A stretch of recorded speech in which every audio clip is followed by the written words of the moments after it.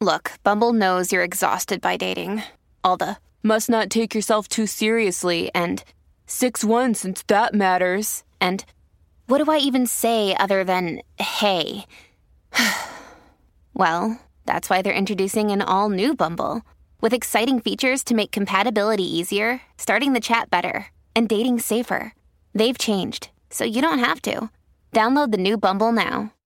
This is Optimal Relationships Daily, episode 1195, Family Issues, Tension Between Your Parents and Your Spouse, by Dr. Laura Dabney of drldabney.com. Hello, everybody, and happy Friday. My name is Greg Audino, and I am your host and narrator, and I hope this week has treated you well so far. It's New Year's Eve, so obviously there's a lot to reflect on, as well as a lot to look forward to, I hope. I always love these transitions, and in them can be found a really great opportunity to get back to basics and center ourselves and our values. And I feel as though an article like the one we're going to read today helps you do just that. So I'm excited to get into this one. Let's dive right in and optimize your life. Family Issues, Tension Between Your Parents and Your Spouse, by Dr. Laura Dabney of drldabney.com.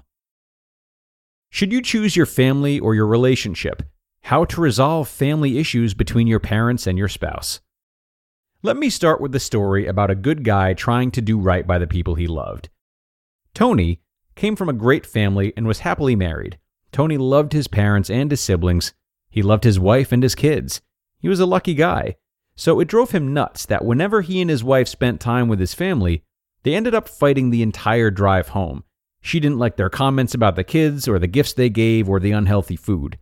Whatever happened during the visit, his wife would find a way to be unhappy about it. Tony felt the pressure of what felt like family issues. He remembers finally yelling at her, overcome with rage. "It's so unfair. You actually make me dread spending time with them." He just wanted everyone to be happy.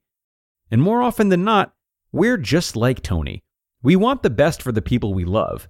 So why does his dilemma seem so impossible to resolve? The issue wasn't that Tony didn't love his parents or his wife enough. The issue wasn't that his wife was unreasonable. The problem wasn't even that his parents were at fault. The issue was that Tony wasn't prioritizing his marriage over his relationship with his family, which in return was causing the family issues. I see the same conflict play out every week in my practice. Regardless of the specifics of a situation, I tell my patients that to resolve this conflict, we must remember two truths. Number one, if we want to keep our marriage must always come first. And number two, we don't owe our parents anything. My patients can't help but argue with me. They say, "But Dr. Dabney, my parents did so much for me. I don't want to seem ungrateful. My parents are getting older. They need my help. I don't want to be mean. I don't want them to think I don't love them. They'll make me feel guilty. It's expected of me.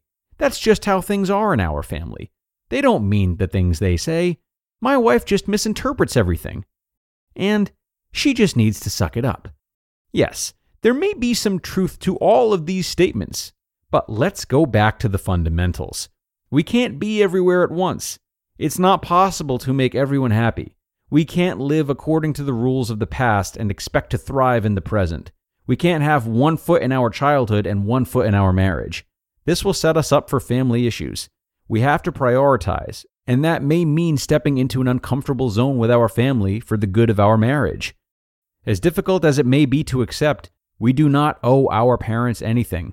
For better or worse, they did their job. Period. When we elect to have children, we, the adults, take on the responsibility for their care and safekeeping. It is not, however, a tit-for-tat agreement between parent and child. How can it be? The child is given no choice of parents, no choice of where or how they're raised. Parents assume the responsibility for bringing a child into adulthood, but the deal ends there. However we choose to act with our parents once we're adults is just that, a choice. We did, however, make significant promises to our spouse. We promised intimacy and faithfulness and longevity by saying, "This is it, I'm yours." We made a choice. Therefore, when we don't put him or her first, we are effectively saying, "I don't love you as much as I love my family." And that is being unfaithful, pure and simple. That's what happened in Tony's marriage. His wife hated how his parents and siblings felt free to share their opinions about the kids and their parenting. Even more, she was deeply hurt by Tony's refusal to stand up and stop it. One day she told him, "It's as if you care more about not wanting to upset your family than you care about how their comments make us feel." Tony was a good guy. He didn't want to be mean or seem ungrateful. Tony didn't want his wife to hurt. He didn't want to pick a fight with his parents. Yet ultimately, he didn't want to lose his marriage. Tony had to face up to his family, adult to adult, which he did eventually. It wasn't comfortable. He did not enjoy it. But the fights with his wife stopped, and that felt infinitely better for both of them.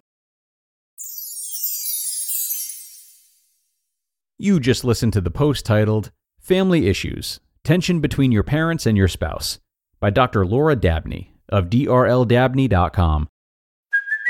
Hey, it's Kaylee Cuoco for Priceline. Ready to go to your happy place for a happy price? Well, why didn't you say so? Just download the Priceline app right now and save up to 60% on hotels. So whether it's Cousin Kevin's Kazoo Concert in Kansas City, go Kevin, or Becky's Bachelorette Bash in Bermuda, you never have to miss a trip ever again. So download the Priceline app today. Your savings are waiting. Go to your happy place for a happy price. Go to your happy price, Priceline. And what a great read from Dr. Laura today. So incredibly important. And to me, it really pulls in questions of what commitments we have to ourselves and others alike. Because the two opposing forces, if you will, parents and spouse in this article, can be replaced by any other relationships very easily. And when we do this, we can remind ourselves of our own hierarchy. Do we ideally put our marriage ahead of our parents? Yes. Do we ideally put ourselves ahead of our parents? Yes.